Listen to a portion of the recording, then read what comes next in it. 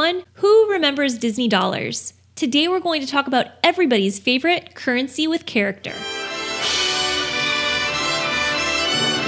I feel a lot of Disney nostalgics lately have been reminiscing about what it was like to have the official cash money of Disney, Disney dollars. These bills first came into circulation on May 5th, 1987 in Disneyland. They were the brainchild of Disney legend and then Disneyland president Jack Lindquist. He rationalized that Disney is bigger than a lot of small countries around the globe, so why shouldn't it have its own currency? An original concept for the denomination was to be a $7 bill featuring the 7 dwarves, but ultimately it was thought that having an unusual note like that would imply that Disney dollars were play money akin to Monopoly dollars and not actual currency. So by 1987, a $1 bill featuring Mickey Mouse and a $5 bill featuring Goofy were introduced. Disney dollars had a similar functionality to gift cards, but in reality were more similar to actual cash and notes that we use in the US. The paper that the bills were printed on were made of a special cotton paper, allowing for long-term handling and use of the notes. The printing techniques also made the Disney dollar difficult to counterfeit. They had raised portions throughout the bill, a subtle watermark,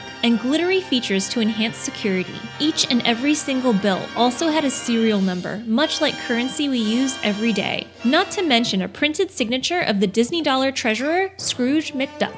Even the initial delivery of the currency to Disneyland was in an armored truck.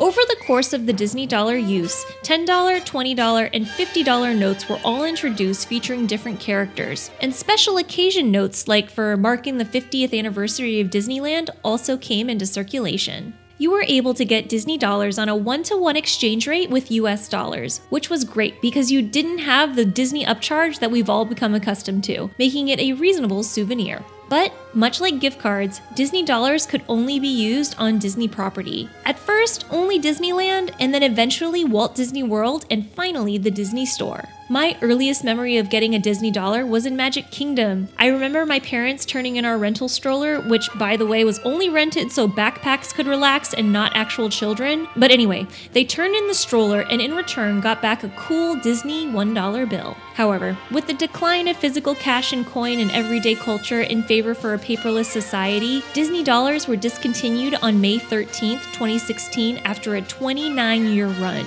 And even though nowadays you can still use them in the parks and select Disney stores, for many a Disney person, it'll continue to be a piece of nostalgia that we will keep reminding us of a simpler time.